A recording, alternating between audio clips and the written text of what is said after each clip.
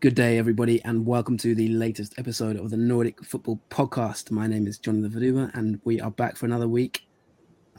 As always, I'm joined by Steve Wiss. How are you, my friend? Jonathan, how are you doing? I'm really good, thanks, pal. Been doing well. Busy time with this midweek round coming up, and we don't get too many midweek rounds, do we? In Scandinavia, certainly. Sometimes in the summer we get some, but this is an exciting one, especially as there's a couple of really crunch games in both the Eliteserien and Allsvenskan. But I'm doing well. I hope you're in very good health, my friend. Doing well, thank you. Yeah, good to be on a show with you again. We're in a good rhythm at the moment, aren't we? And had a good interview with our man Anders Torstensson last week. We had a bonus episode last week if you've not heard it. So we brought you 2 episodes for the price of 1. And it was with the Mjällby manager. Of course, we'll talk about Sweden in part 2 of this week's show. So we will talk about Mjällby and their attempt to break the record. But what did you think of that interview? Did you enjoy it, Steve? Anders Torstensson? I did, actually.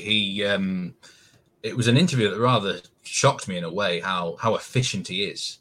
The way he came across, I almost, I feel like he could get me to do things that I don't think even I knew I could do. I feel like you know what I mean? I feel like he's the sort of guy who could really inspire you to do well for him. And I can see why, he'd done so well. We kind of cursed him, didn't we? The curse of the NFP interview. They go and lose 3-1. No spoilers. But we kind of cursed him. But what a fantastic achievement he's done. I enjoyed it. Great guy, I think he tells it how it is as well. Like any question you asked him, he didn't bullshit, did he? It's like he will answer it properly, truthfully. I like that sort of person. Doesn't play any stupid games. It's down to earth and tells it how it is. Yeah, it was really enjoyable. It was quite random, actually. We I think I had the idea on the Monday after our show. You asked me on the show, didn't you? I think your exact words was, "What on earth is going on with Mjällby?" And I thought, you know what? Let's see if we can find some answers. And I sort of reached out to 1 or 2 people, and next thing you knew, I mean, if we talked about how we coordinated that interview, it was kind of like I had to get you to coordinate a few things, didn't I? It was so unexpected, swiftly done, very kind of precision timing from Anders. Really, really appreciate his time, and of course, as a former military man, I guess that could be expected. If you haven't listened to it yet, strongly recommend it. It's probably one of my favorite episodes we had so far this season, probably in terms of guests. I mean, every guest been amazing, but it was very insightful, and considering their amazing run, it was really worth it. I mean, before we move on, we are going to start with Norway, by the way, but so we will talk about Mjällby later. But before we move on, I just wanted to give, I can't let this bit go without saying a massive thank you to Conrad Gronlund, who helped set up the interview. Really appreciated it because, like I say, it was set up really swiftly, and I hope the listeners enjoyed it. But yeah, thank you to Conrad. So really appreciate that. If you haven't, you can follow him at Kyle Conradaxel on Twitter. But yeah, let's get into this week's show in terms of the league. We're going to review them. We're going to review the results quite briefly. Not going to be as in detail this time, and then we're going to look at the midweek round. And hopefully that'll give you enough to get your teeth into ahead of this sort of next coming few days with some really, really big, potentially season-defining games coming up. So yeah, before I do that, obviously, if you haven't listened to it yet, go on to Spotify, iTunes, or wherever you get your podcast. It's the most recent episode called Mjällby's Military Mastermind. So you can listen to that. And of course, the last episode was Roma wasn't built in a day. Now, Steve, as we start the Norway section, Roma wasn't built in a day. But according to the Wikipedia entry that came up after Thursday night's game, it was destroyed in 90 minutes by Bodø Glimt. An incredible result. I mean, tell us about this, Steve. I mean, I'm still not sure if I'm quite over it, to be honest. AS Roma absolutely battered. And the funny thing about this, I remember before last week's show, you were like, well, we could talk about it, but it'd probably be simple, straightforward for Roma. Kind of, you downplayed it. Let's be honest. You weren't quite sure about the occasion in terms of the magnitude, but 6-1 to Bodø Glimt against AS Roma. Tell us about it. Do you know what? I think I've in my the older I've got, the less sort of belief I have in sort of not fairy tales, but unusual events occurring. I feel like I go very much to the logical side of my brain, Jonathan, these days a lot more. And the logical side was that Roma would obviously outclass them, but I don't think the starting 11 that Jose Mourinho fielded was good enough. It didn't probably give enough respect to Bodø/Glimt either, and they took advantage of it. 6-1 was sensational. They came out like a train. They got into that 2-0 lead with Botheim's early goal, Berg with a fantastic strike to make it 2-0, and deserved as well. They were all over them at that time. And Roma couldn't handle the physicality. They couldn't handle the pace of the game. But then they got one back to 2-1. And then I'm thinking, you know what? It's going to be a real dig for the rest of the game. They're going to be sort of holding on to this advantage. And I think that's where Mourinho went wrong as well. He presumed in his head, it's going to be all us. It's going to be backs to the wall for Bodø/Glimt. They're not going to be looking to extend the lead or anything. And I think that's where kind of Mourinho got fooled a bit. And, Bodø/Glimt are always looking to score goals. And, the other thing about Bodø/Glimt, we know, they like to rack up the score as well when they're ahead. They don't just like to hold on. And they got so much into their groove that, it went to 3-1 and 4-1, 5, and then 6. They were creating chances at will. Solbakken and got a couple of goals. Pellegrino finished one late. And, I think they were hungry for a 7th and an 8th as well. It was stunning stuff. Roma would just hit like a train. Mourinho admitted they were completely outplayed afterwards. And, it was so sensational. We had to do like an impromptu Twitter space thing, didn't we? We had Tom Dent on for an immediate aftermath of the game. It was such a stunning result. We kind of forced to do something unusual like that. But it was a memorable night for Norwegian football, and especially the Bodø/Glimt fans. Yeah, and this wasn't just a kind of unexpected victory, to be honest. I mean, I have to say, I think I said it on Twitter, it's arguably the best performance I've seen from a Scandinavian team, maybe in my life, since I've been following this region, maybe ever, in terms of result. Glimt have never been to this sort of height before, I don't think, as a club.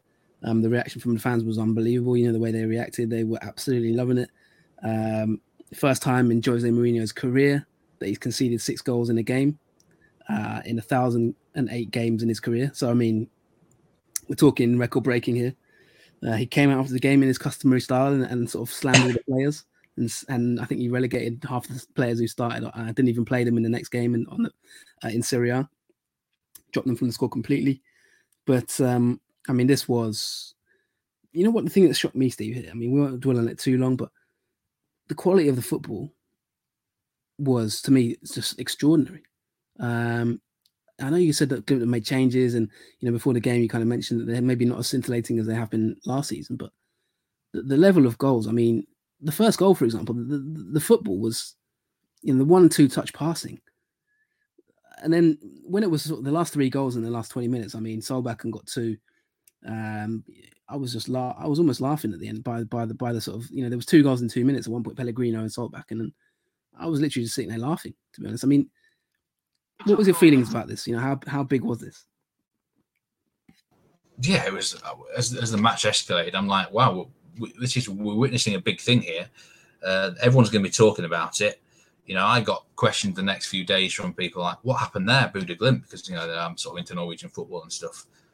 People who are not normally interested in a team like them are like, wow, Jose Mourinho's been dicked 6-1 by a team in Norway. So you soon realise it's a big occasion. Looking back, it might be one of the nights that maybe the manager looks back on, or guys like Patrick Berg and Bjørkan and even Botheim, and think, maybe that was the night that got me in that shop window to get a potential really big move, or the start. You sort of grew the seed in the mind of people. He looks a good player. He looks a great manager. So, what I think? Teams have got wise to playing Bodø/Glimt in the Eliteserien a bit more than they were. We'll talk about this in a minute. The match against Molde coming up, but they kind of know what Bodø/Glimt are about now. But Roma, I don't think they've done their homework properly, or they maybe you kind of have to face it before you realise what you can do against it. And I'm not saying they were naive or anything, but that was Buda Glimt of last season. And maybe it was because they were against an opponent that were a little bit they were not wary about how to approach them, maybe underestimated them a bit. And I feel there was quite a few factors at work, really. But it was great to see that sort of glimpse of last season. And they follow it up with just a 1-1 draw away, Godset at the weekend, which I kind of thought might happen. But for one night, it was fantastic. And I wonder what the reaction of Roma will be in the next match. I really don't know. Yeah, I mean, watching the goals back, Mourinho was absolutely shell-shocked on the touchline. He looked very cold as well there in the Arctic Circle. It puts them top of the group in the Conference League, which, gives Glimt now a chance. I mean, that was good enough as it is. You mentioned putting people in the shop window. I mean, for me, Patrick Berg, he's guaranteed to get a move, isn't he? I mean, he's destined for a big club. I thought he was outstanding. But so many players played well, really. But Botheim was incredible as well. I was really, really impressed with what I saw, to be honest. I don't think it was no fluke. And congratulations to everybody at Buda Glimt, to be honest. Do you think they can, just before we move on to sort of the upcoming games, do you think they can maybe even get a result in the Stadio Olimpico? Do you think they can maybe look to qualify from this group now, or was it a one-off? Well, at the minute they can look to maybe even winning the group, Jonathan, can't they? If they actually beat, if they were to get a draw again at the Olimpico or beat Roma, then they're looking at winning the group, which I think gets you a bye in the next round in the knockouts. Look, Mourinho is a hardened manager. He will want a bit of revenge, I think. But after that performance, the problem for Buda Glimt is they've got some. The squad is quite small. They've got the few injuries racking up now. Their last match, I think, is in the Ukraine away. They've got a home match again. I think it's against CSKA Sofia. That's the one they think if they win that, they should qualify. But the world's their oyster now, almost after beating Roma 6-1. That's a massive result, not just in terms of beating Roma, but in terms of qualifying from the group, which I think we all thought they'd have a good chance of it. But it looks really likely now that they are going to make the knockout round after Christmas, which is that would be great news, from certainly a Nordic football podcast point of view. Yeah, really fantastic stuff. I still can't really believe it. There was a few interesting sort of quotes after it. One reporter asked the Buda Glimt coach Kjetil Knutsen, if Jose Mourinho is a special one, then what are you? And he said, the normal one has already been taken, so I'll have to be the pretty one. That was quite a funny answer, I thought. A few other sort of funny bits and pieces out of it. Mourinho was obviously fuming, but Knutsen was full of praise for him. Kind of obviously, it's quite a differential character, he seems, isn't he? Knutsen, from talking to people, he talked about the synthetic pitch, kind of said that good players and good teams can play on all surfaces, and just generally was quite praiseworthy of Roma as a club. Kind of played it down, was quite humble.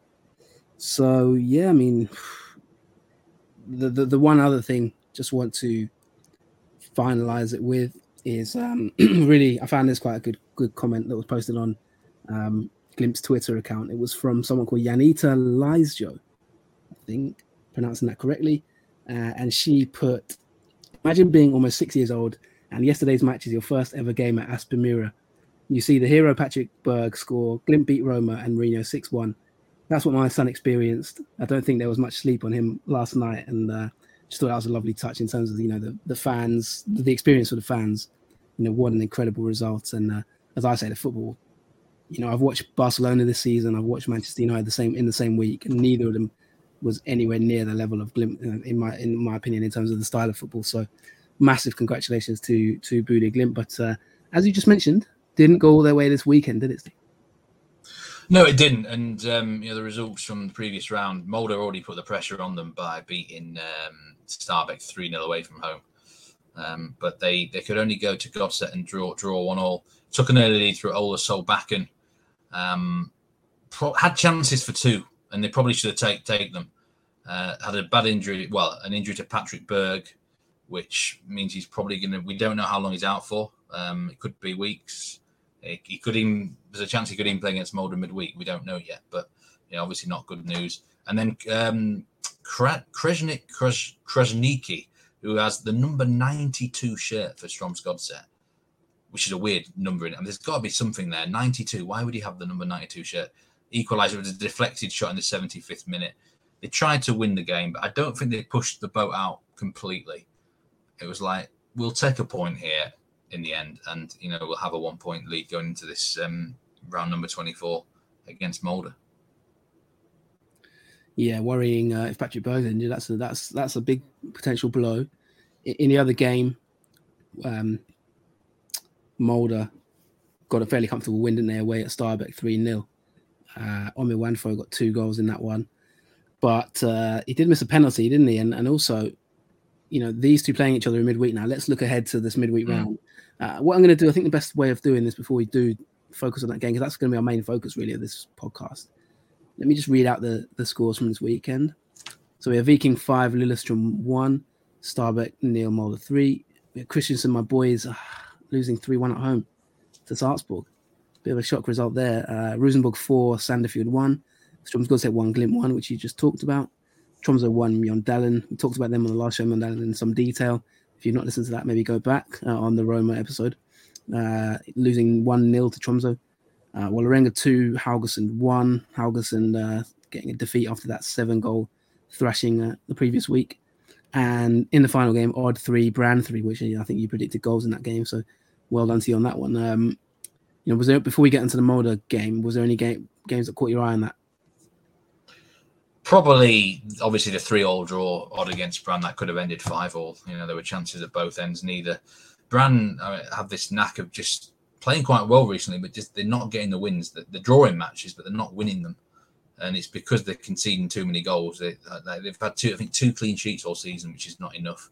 And Kristiansund losing at home to Holger, that was a shock. Like Kristiansund had won 9 out of 11 home games heading into that game, and Sarpsborg had lost their last 7. I talked to him in the last episode about how I was worried about them naming, Lars Bohinen is going to leave the club at the end of the season. I'm like, I'm not sure how that's going to work. Well, it seems the players love that idea, or maybe they're kind of playing for him. Now that they know that he's players, I suppose, like to know what's going on. Uwe Rosler has been linked with the Sarpsborg job, by the way, for next season. But they played well, Sarpsborg. They deserved the win. I've got to be honest, and it was a shock result because Kristiansund great at home. There's something like Kristiansund, they don't like being a favourite. They like being that underdog. They would rather sort of play Rosenborg at home than a match to be odds-on favourite. Yeah, fascinating stuff. And that, Kristiansund, that result, they actually lost 8 games this season, but that drops them down to 5th. And the main benefactor of that is Rosenborg, who are now into the top 3 in the podium. Level on points with Viking as well, who Viking are kind of doing really well, aren't they? They're flying at the moment in terms of upward trajectory, potentially now, finishing in top 4.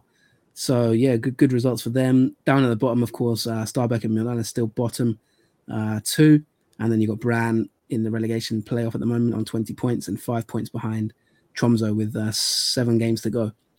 Now let's turn our attention, Steve, to Molde, because this is a big game, really, isn't it? This is potential title decider. There's 1 point between the two sides at this moment in time.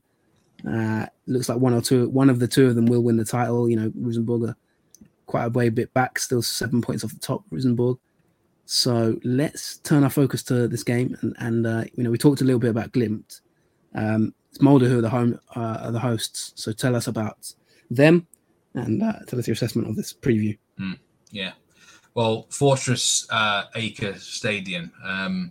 They have an amazing record here, Jonathan. They've won 34 of their last 41 league matches at home, which is absolutely sensational. Won 9 out of 11 at home this year. Vålerenga were the only side to beat them. They do not drop many points at this stadium. They have got some injury problems themselves, though, into this game.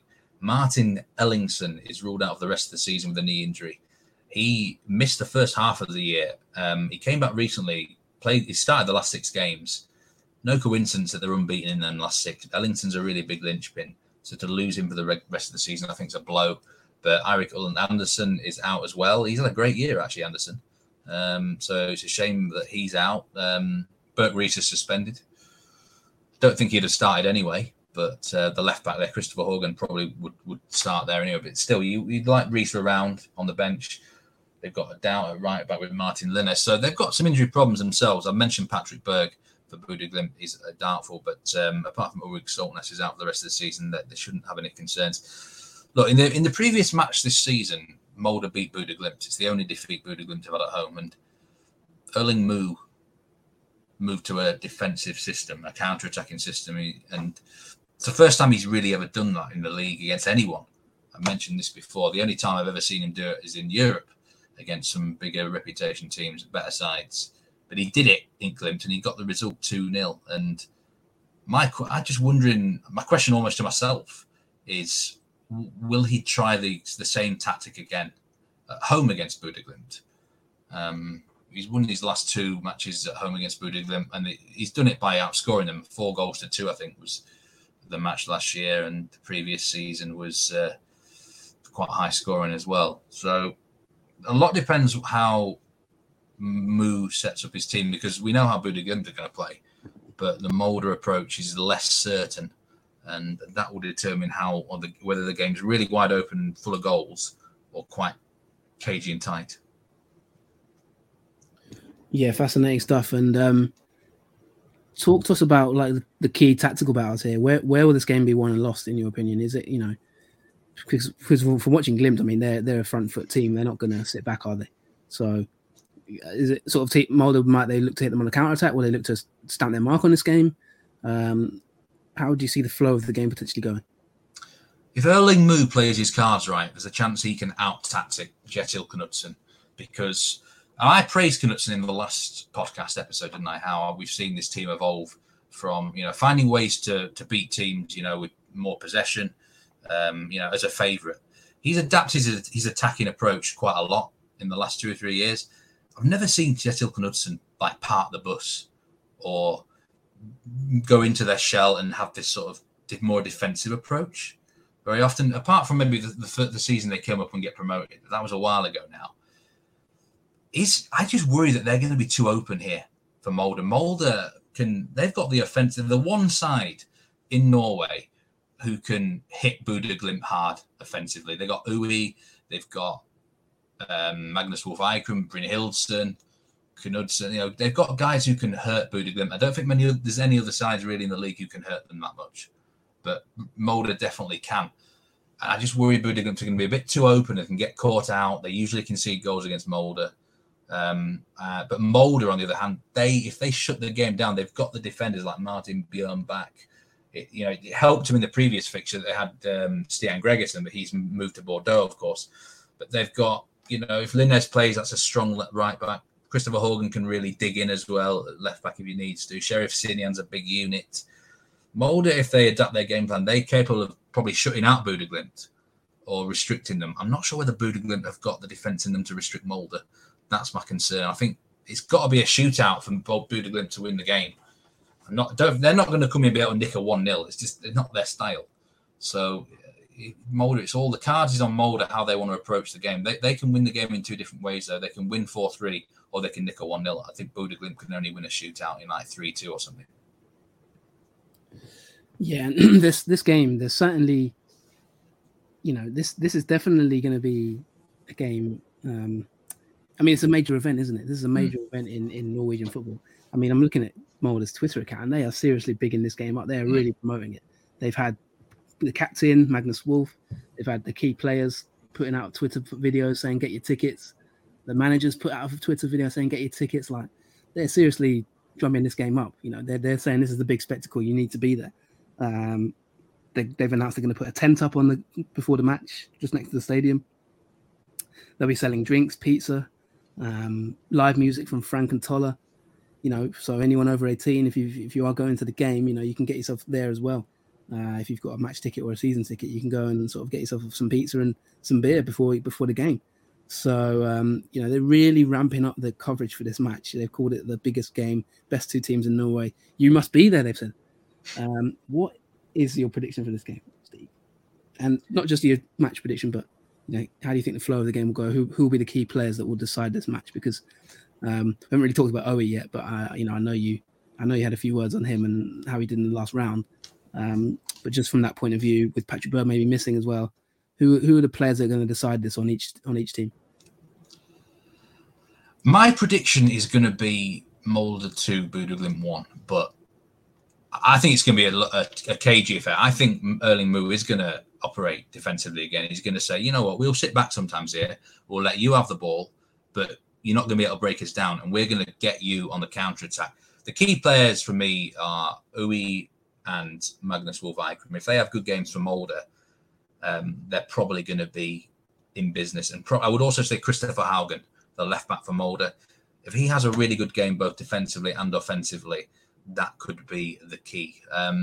In terms of Bodø/Glimt, they are really short-handed in midfield because Ulrik Saltnes is out for the rest of the season, the captain. This is just the sort of match he would do well in. Patrick Berg is highly likely to be injured for this game. And even if he plays, I don't think he'll be at full capacity. So that's where Molde can get him in midfield. We're going to have guys like Elias Hagen playing. He's not bad. He's had some good games at times, actually, but this is a big fixture for him to come in at. Bodø/Glimt are really going to need that back four to play well. Mo, Loader, and Bjørkan Samsted, they need a good game. But yeah, I would say in attack, obviously, I think the most important attacker for Bodø/Glimt is Solbakken, and I think he's the one who can make things happen in terms of, creativity. Botheim has got to be clinical, but, Botheim's not like a Juncker or someone that creates chances for other people. I think he's got to be in the right areas, but I think Solbakken, Pellegrino as well, I suppose he's got a bit of flair and class, but it might not be his sort of game here at Molde. I think if Uwe and Magnus Wolff Eikrem show their true class, then that'll probably be the difference for the home team. Well, fantastic stuff. I think that kind of pretty much wraps it up for Norway. You've got your prediction in there. I'm not sure if there's any other business that you want to talk about before we sort of go and move to part two.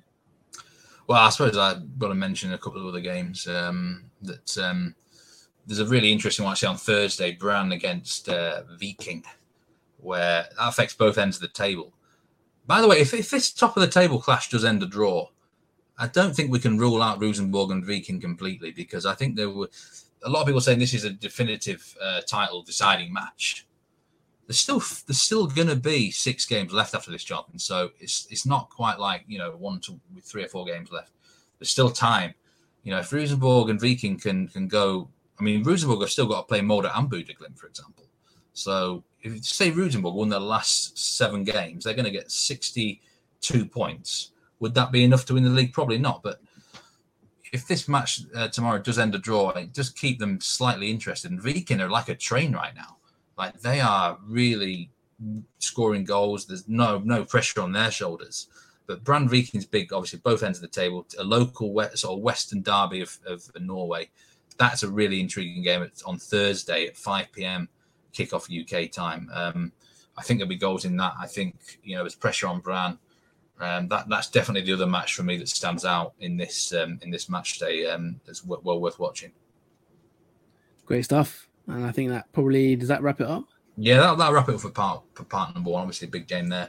Part number 2, we're going to be talking of Sweden. We've got a big game there between Malmo and IK. So, do join us after the break and for more action from the Nordic Football Podcast. And just before we go to the break, Steve, for anyone who wants to watch that game, what time is it? What's the details on that? Molde/Glimt. Molde against Bodø/Glimt is at 7 p.m. UK time.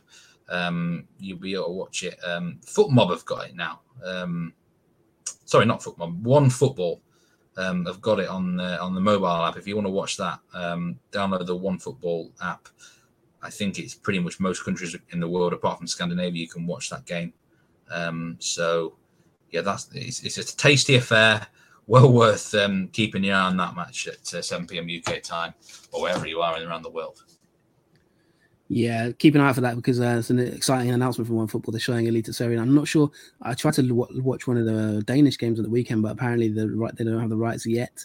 So do double check that. But that's an exciting development, which maybe we'll talk about in weeks to come as well in a bit more detail. But yes, great stuff. So coming up in part 2, we'll move to Sweden. There's another huge game to preview in this one, and we'll recap some of their scores as well, and any other business as well. So see you in part 2 after this short break.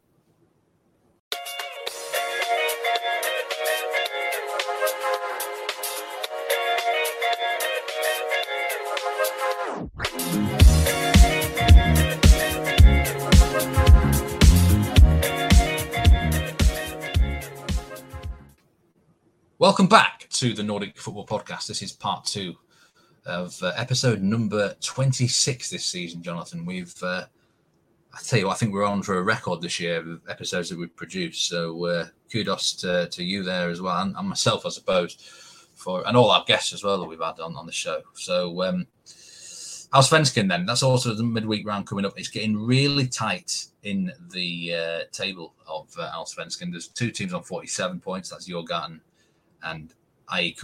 Malmo and Elfsborg are on 45 points each. Hammarby on 40. Probably just out of range for them now, really, even if they did win out. But, this title battle gets really close. We're going to be previewing one match in particular, which is Malmo AIK to come. But from the previous match day, Jonathan, what stands out for you? Yeah, it's really heating up now, this title race. To be honest, there's been a lot of dramatic games. Djurgården beating Kalmar in that game, that was quite a dramatic finish. They looked comfortable at one point, Djurgården, and then nearly threw it away. There's all kinds of things going on in this league at the moment. You've got Djurgården top, but they're not looking that convincing, I'll be honest. Obviously, they're level on points with AIK, both on 47 points. Djurgården top on goal difference. You've got Malmo 2 points below them, third place. Then Elfsborg level on points with Malmo, but worse goal difference, 45 points. So you've got 4 teams now with 6 games to go within 2 points of each other. So this is a 4-way title race now. There's no doubt about it. Elfsborg got a really good result at the weekend, and I think we have to include them in the title race now. Hammarby, 7 points off the top, probably not involved, but they're starting to pick up a little bit of form, which is interesting. But yeah, I think we can certainly conclude this is a 4-way title race, Steve. Yes, it certainly is. And, I'm just going to recap a few results here that we had over the weekend. As we go through the whole round, Örebro 1, Degerfors 2, AIK 1, Norrköping 0, Elfsborg 3, Sirius 0, Hammarby 4, Östersunds 3, absolute thriller there. Mjällby 1, IFK Göteborg 3, Varberg 1, Malmo 1. A bit of a surprise result there. Djurgården beat Kalmar 3-2. They were 3-0 up in that game and were given an absolute fright. And Häcken, it's been that sort of year for them, hasn't it? Häcken 2, Halmstad 3. They blew another lead. It's been that sort of year for them. We talk about Elfsborg as this sort of outsider in the race. I watched this game actually against Sirius, and I must say, first half, they just looked on it. They look like the side. They don't look like they're under pressure. They don't look like there's expectation on their shoulder. They're enjoying their football. Like, no one expects them to win the league. I guess at some point maybe the noose and the pressure might go around their neck a bit. But right now it's just like I mentioned, they've got the favourable fixtures to come, or reasonably decent fixtures. Are they a serious runner in this? Elfsborg? Yeah. 100%. They're definitely in it.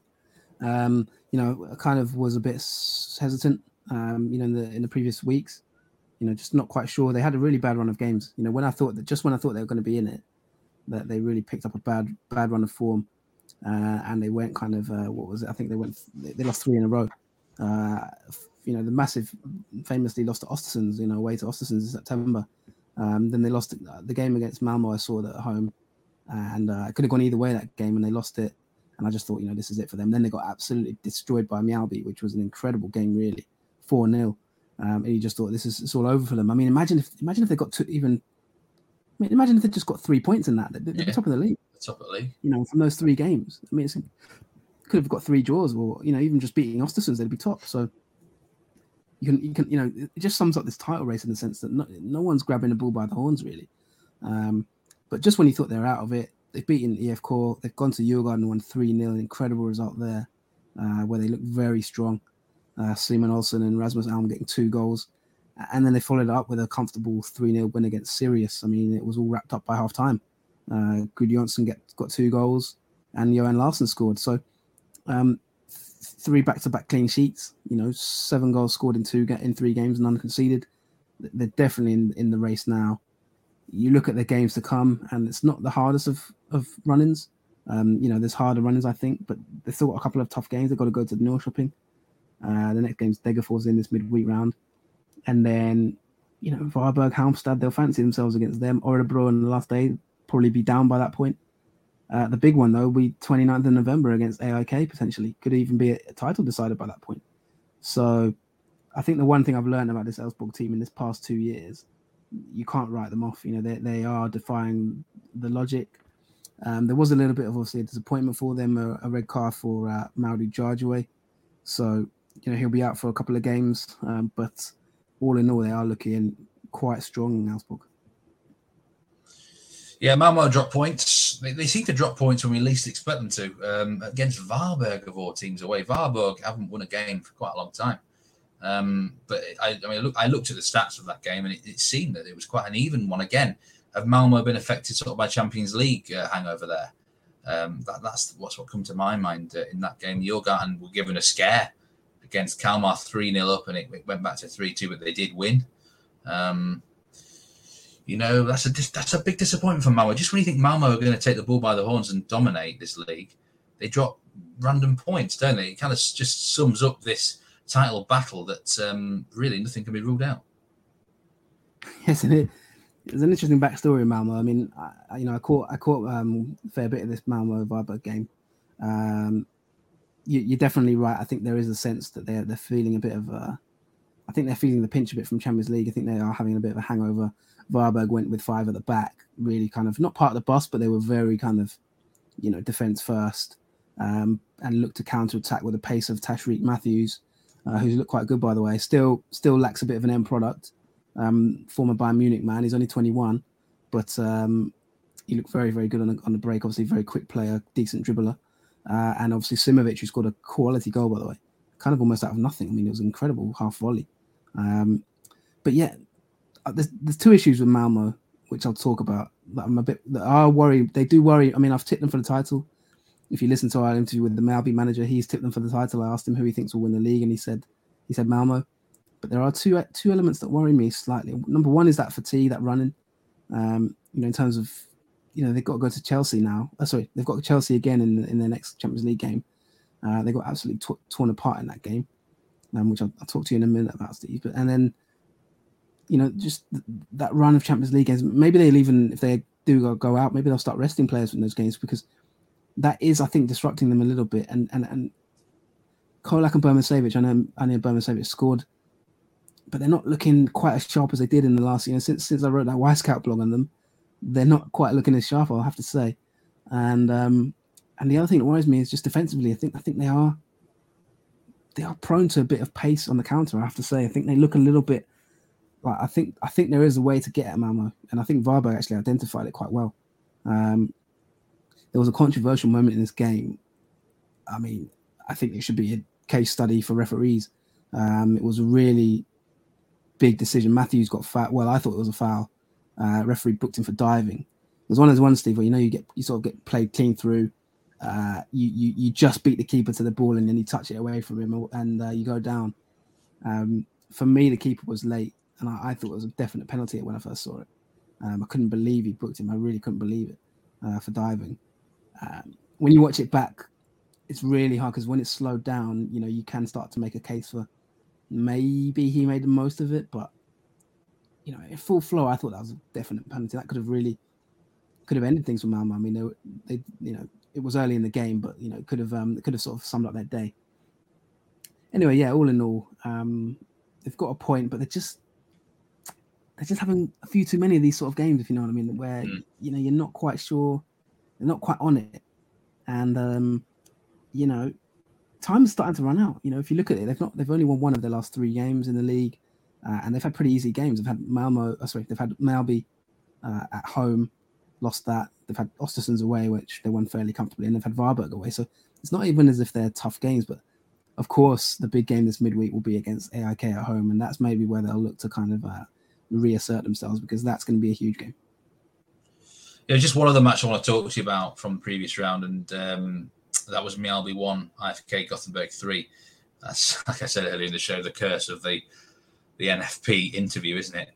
We bigged up Mjällby's clean sheet run. Just needed 1 more to break some sort of record, didn't they? And it fell flat on its face. I watched a bit of this game, and there was an amazing save early on, actually, to keep the Mjällby clean sheet intact.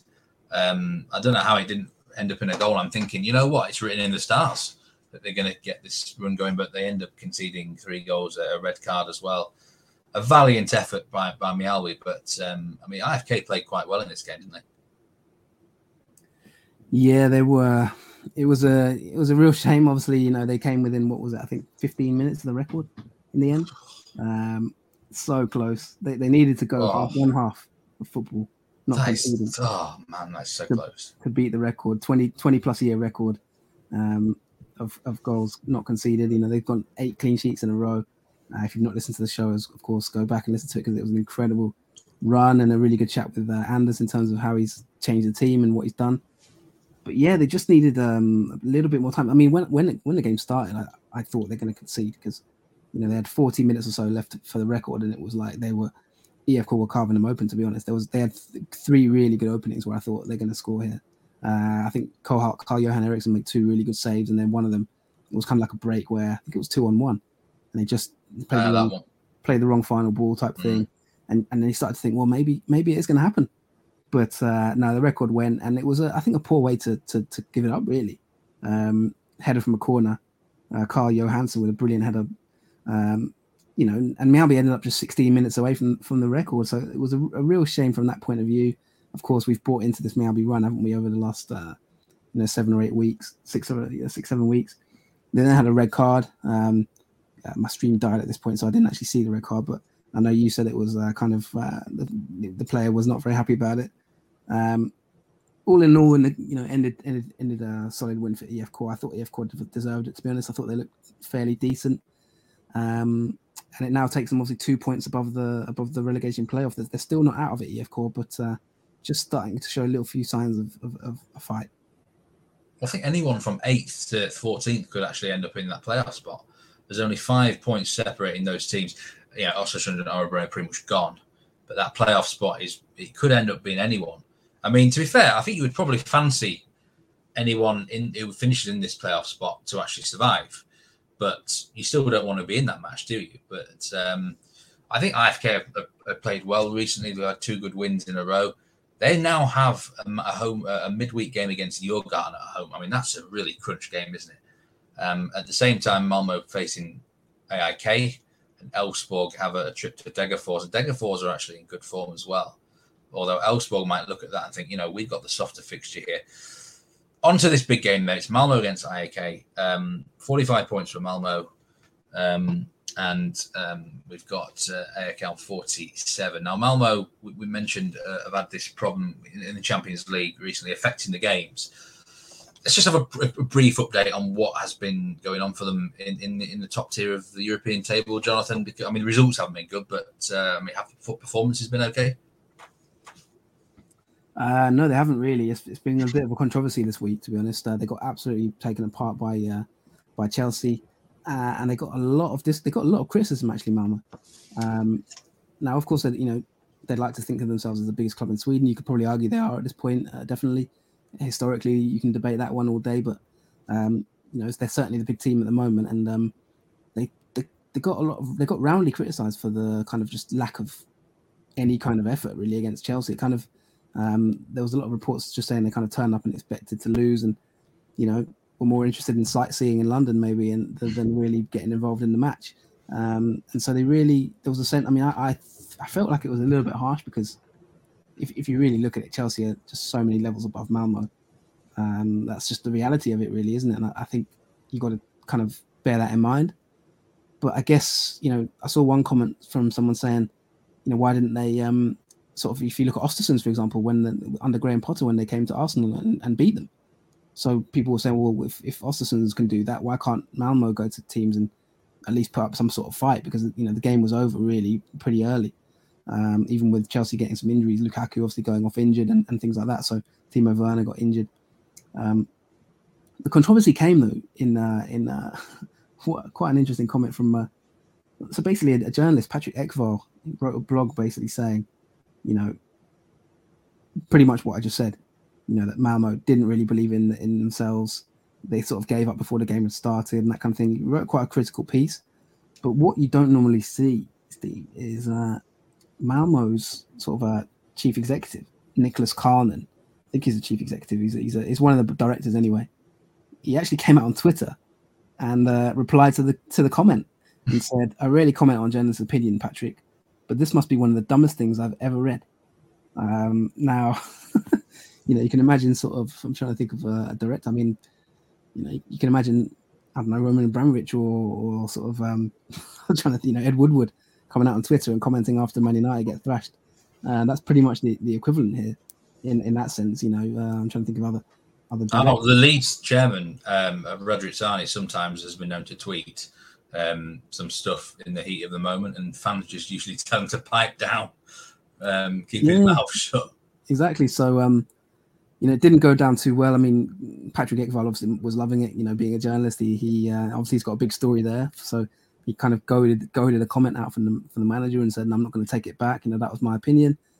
He said, "I've been praising Malmo for ages, and I've never heard you comment on anything before."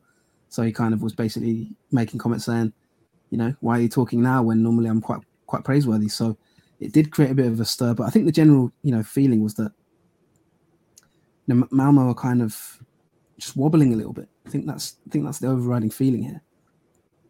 So that's the backdrop just going into this game. Now, when you look at it, this is a really big game because I think if Malmo win away to, if AIK win away to Malmo and open up a 5-point gap, I'm not saying the title race is over, but with 5 games to go, I think Malmo are going to just be in a bit of trouble.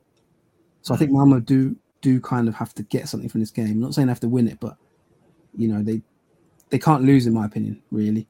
If you look at their last 5 games after that, they got Sirius away, EFK away, as I've said, is going to be a massive one. Hacken at home, Kalmar away, Halmstad at home. So this probably is the hardest game to come, but I still think they've got some tough games in that run-in, and then they've still got Juventus, Chelsea, and Zenit St. Petersburg to play as well. So you've got to factor that in. So it's a really, really big game for Malmo. I think the problem here, the way I see it, if this was just 2 teams in the title decider, you could probably say, okay, we'll draw this game. It's not too bad. We'll be 2 points behind. The pressure's on them. We're the defending champions. What have you got? AIK. But, if Djurgården win, if Elfsborg win, there's other teams there to take advantage. So I don't know whether you need a different mentality. At the moment, the title race is not in their own hands. If Djurgården win their last 6 games, it's game over. Malmo can't win the title. Simple as that. So it's out of their hands in a way. Let's just talk about the tactical battle perhaps in this game. Malmo, AIK. The way I see it, you know more about these teams than me. I get a gist that this probably be quite a close, tight game. AIK have got a really strong defence. They've got the best defensive record in the league. They don't score that many goals, but I remember the year that they won the league. Different manager and everything, but they always, when they have a good year, it's so strong defensively. It seems they're going to come here and they themselves, probably a point wouldn't be a bad outcome for AIK, but did they themselves have to think about maybe winning it the way Djurgården are playing as well? Yeah, tactically, I suppose if we start with the team news, a good bit of news for Malmo is that Oskar Lewicki is potentially, I think he's in the squad. Now he's missed quite a few games with injury. Key midfielder for them, the 29-year-old, and obviously Jon Dahl Tomasson has come out and said it's great that he's back. There was questions, will he be on the bench? And he said we'll see. Could be a surprise in the line. He said it's great that he's back, and obviously he's quite an important part of the team, to be honest. They do have some injuries though. Malmo, Jonas Knudsen, Felix Bejimo, and Ola Toivonen obviously still out, and Malik Abubakari is suspended. So, the team in that sense, I think tactically, I think the thing that plays into Malmo's hands is that I'm not quite convinced about AIK going forward and the pace that they have up front. I don't think they have a huge amount of that. Compared to other teams, for example, I really thought that, like I say, Varberg, the pacing behind of Matthews, I think that really troubled Malmo. And, they've got some aging kind of centre-backs. Moisander's obviously 36, I think it is. Brorson's, he's not that old, but he's kind of getting on a little bit. Arma Hodzic made some quality interventions in that game, by the way, against Varberg, to keep them in the game, 1v1, that kind of thing, defending. So yeah, Brawson's, he's like 25, so he's not 26. He's not really that young, but Moisander, as I say, is quite old, and I think there's a chance he'll probably start this game. Obviously, Martin Olsen as well, the left back, is an experienced player. He's in his 30s, so they're not the youngest sort of spring chickens. I don't think Malmo in that sense. But I think from AIK's point of view, yeah, that's just my question really. I mean, they've got a fantastic win against Norrköping in their last game, 1-0. I think Norrköping are a good side. Stefanelli got the goal. Bahui's got some pace. El Bouzedi's got some pace, I guess. But I just wonder, they're not really a fast-breaking team, in my opinion. I think we could see the fullbacks maybe playing a role in this game. Lustig and maybe Otieno potentially. I expect Malmo to play in that 3-5-2 shape, and Berman, Savic, and Kolak probably up front. And I think that AIK maybe in a 4-4-2, maybe a 4-4-1-1 type thing. I think you may expect the fullbacks to kind of maybe try and challenge in behind and get some space in behind the wing backs of Malmo. So I think that's an area they could look at. I think it's an area they looked at against Norrköping to sort of get in behind them. But yeah, all in all, I mean, if you look at AIK's recent games, they've been very low scoring. The last 3 games have all been 1-0s. Lost 1-0 obviously against Hammarby, beat Djurgården 1-0, and then obviously beat Norrköping 1-0. So, they aren't conceding many, but the question is, can they rack up enough goals to sort of keep Malmo at bay? I'm expecting a cagey game. I don't expect it to be like full of goals. I think it will be maybe at best 2-0 or something like that to one of them, maybe 2-1. But I think the one thing that is going to interest me in this game, Steve, is will Kolak and Berman Savic step up? Because I think they have been a little bit off the pace in recent weeks, and I'm expecting them to, show their quality in a game like this. Yeah, I'm just looking back at the head-to-head, and AIK do not have a good record at the stadium in terms of wins. The last time they actually won a competitive match here was way back in 2002 Swedish Cup. And according to the list I've been looking at, they don't actually have a league win at this stadium or wherever Malmo have played this century, which is incredible. Although one thing I will say is 6 of the last 8 head-to-heads in the league have all ended draws. So this is a really strong history of a draw in this fixture. It feels like the sort of match is going to be decided by sort of one moment of brilliance or maybe a mistake. It's going to be intriguing to me whether... AIK do not have a good away record this year. They're only 9th best away. They've been brilliant at home, but away they've not been as good. Malmo have dropped points at home though this year as well. So it's an intriguing little battle. I would be really interested, say with 10, 15 minutes to go, if either side goes for the win. How much do you push for the win or do you take the draw? It's going to be a case. This match starts, by the way, at 6 p.m. UK time on Wednesday. So we've got this match on and the Bodø Glimt game. Molde on at the same time tomorrow. What a night for Scandinavian football. I'm just going to read you some of the comments, Steve, from AIK camp before this match. Now, I know you're a fan of Football Manager. Are you a fan of the mind games when you're playing Football Manager? No, the press conferences are bloody awful, repetitive and boring. If you're into that sort of thing, it's great for a bit, but then after 10 seasons or something, it gets very, very repetitive. Well, anyway, the mind games have definitely been ramped up in the AIK camp. Let me just read you some of the comments from some of the players. Alexander Milosevic has said, it will be a disaster if Malmo does not win the Allsvenskan. He was asked why, and he said, if I really have to answer that, you're a bit stupid. Look how much money Malmo has, how much they spent on players and everything. If they do not win the Allsvenskan, it is clear they must be under huge pressure to do so. You think that's bad enough in terms of trying to ramp up the mind games. Then it's like a tag team event. Mikko Lustig comes in and says, it is clear the pressure is on Malmo. They are 3rd now. If they do not beat us, it starts to get a bit smelly for them. You've done fantastically well. They've done fantastically well to get to the Champions League with all their money and all their players. So it's clear all the pressure is on them. And then you think to yourself, the tag team, I'm trying to think of 2 tag team champions here, Hacksaw Jim Duggan and I don't know, Legion of Doom type thing. Seb Larsson comes in with the triple threat, and he says, all you've got to do is look at Malmo's squad. They're in the Champions League for a reason. They're the reigning champions. They have by far the best squad for a reason. With all due respect to what they've been doing lately, it's going to be a tough match for us, but they have a huge amount of pressure. So, The bottom line is here, Steve, they're really ramping up the pressure, aren't they? Okay, they're going into this as underdogs saying, well, we've got nothing to lose here. And I wonder if that will play a part. I do think in Swedish football sometimes I quite like these sort of mind games. You do get some interesting sort of things like this. I mean, just on a side note, Henrik Rydström, the Kalmar manager, I think you know that they do. I mean, for any listeners who aren't aware, they do joint press conferences post-match in Sweden. So basically, you've got two managers that they'll sit next to each other and literally talk about the game together. Now, in the after the Djurgården Kalmar game, Henrik Rydström interrupted the Djurgården manager Thomas Lagerlöf and started questioning him about his opinions on the game, saying, "Who are you talking about? Are you talking about Elfsborg or are you talking about Kalmar?" So, yeah, I mean that just gives you a bit of an idea in terms of there is a bit of needle sometimes in these games. Rydström came out and just basically ridiculed his colleague sitting right next to him. So, you can almost imagine in England, imagine Klopp and Solskjaer sitting next to each other and doing the press conference after that game. Do you know what I mean? And Rydström gave a little bit back to the Djurgården joint manager. This is a theme that goes on a lot in Sweden, which I quite enjoy actually. And AIK are definitely trying to put pressure on Malmo here before this huge game. We do have to ask you for a correct score prediction, Jonathan. I know this is a tough one, but Malmo are actually strong favourites with the bookmakers here. 1.70 shot. I mean, is that where your money would go? I mean, that looks a very short price to me in a potential title decider. Well, I think Malmo will win the league, so I keep expecting them to sort of just run away with it. But they're like an engine where they're just stuttering, but you're expecting like a sort of Ferrari engine where you're just thinking, come on, get into gear.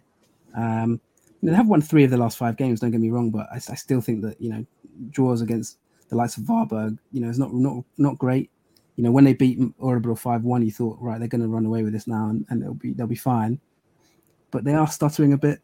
So I'm going to give you a prediction, but it's not going to be one I don't think you're going to like. I'm going to go 1-1 draw. Yeah, I just think it all depends if the real Malmo shows up. But I've got a gut feeling that maybe AIK can get something here.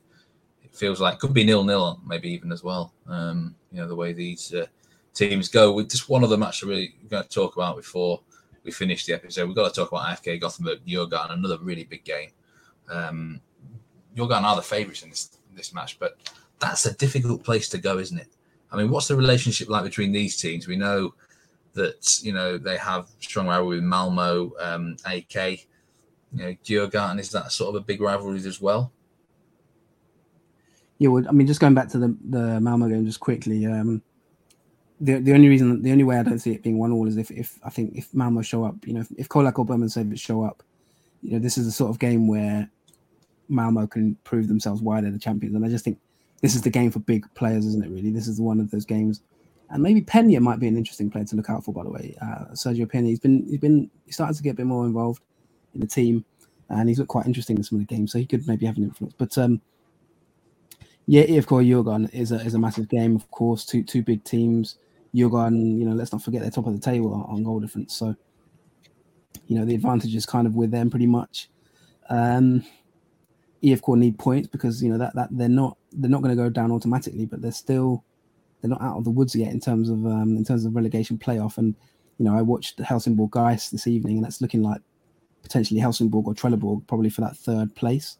GIF Sundsvall are doing really well at the moment. We'll talk about maybe the second division in a future pod. But no, I think that it will be a massive game. IFK have already announced they've sold more than 11,000 tickets for this match. So, from a fan's point of view, it's going to be a decent atmosphere. May end up around the 13,000 maybe mark, maybe more. Who knows? But yeah, I think it will be a good atmosphere. Djurgården are a good side. But again, they've been stuttering a bit. This is what makes predicting this title race really difficult. They lost obviously at the derby at AIK, and then they lost at home to Elfsborg. Just about managed to sort of scrape the win against Kalmar. Looked really good first half, raced into a 3-0 lead, and then Kalmar came back.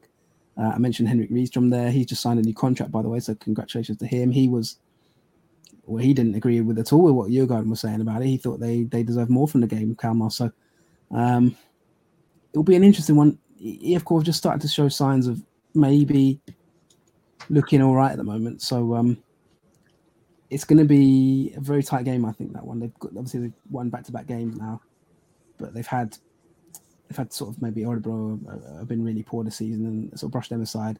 Mjällby I was a little bit surprised that they got a fairly comfortable win there. So yeah, it's a tough game to call, that one. Djurgården have only kept one clean sheet in the last 8 games, and that was against Östersund, which, I mean, does that really count? It does, but it doesn't, if you know what I mean. Defence is obviously letting them down a bit. I think the fans are a big part in this game. I mean, even in that match against Mjällby, they took a huge number of fans with them. It's like they took over the ground. And, this is going to be a difficult atmosphere for Djurgården. Let's see what they're made of mentally. Great opportunity for them, though, with that, AIK against Malmö match unfolding. Come the end of the round, Elfsborg could be leading the championship. Quite realistically, it could happen. So let's see. Lots to look forward to this midweek round in both Eliteserien and Allsvenskan. It's going to be really tasty, Jonathan. I guess bring on the games. Yeah, Elfsborg travel the next day to Degerfors. That's a big game. Obviously, we can't ignore that.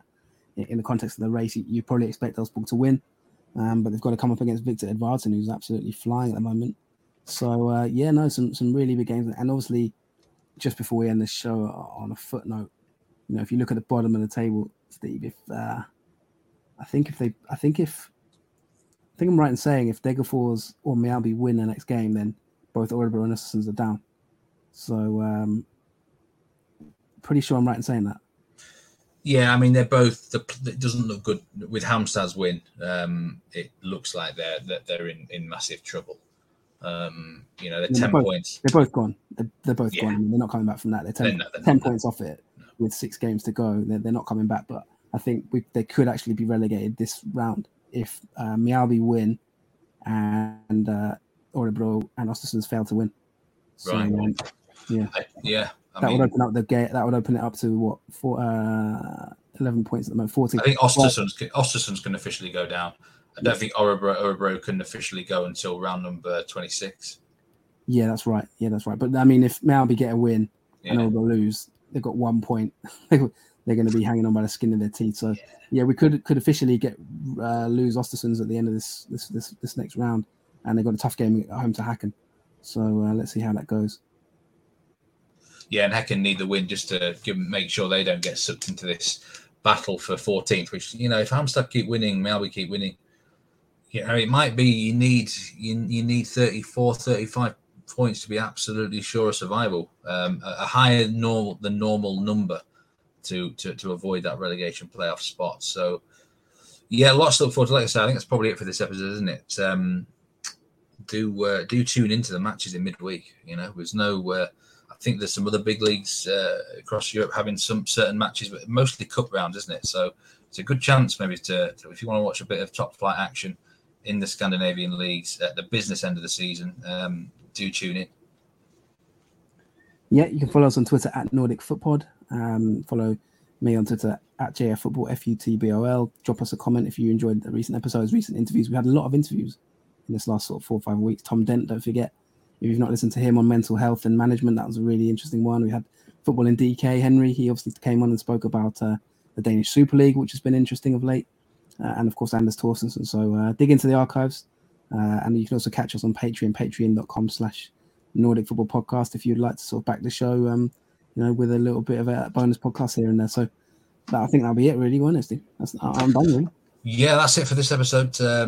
Thanks very much for listening. Do take care. Stay safe. And we'll see you again next time. But for now, it's goodbye from me. And from me as well, goodbye, everyone. Take care. Stay safe.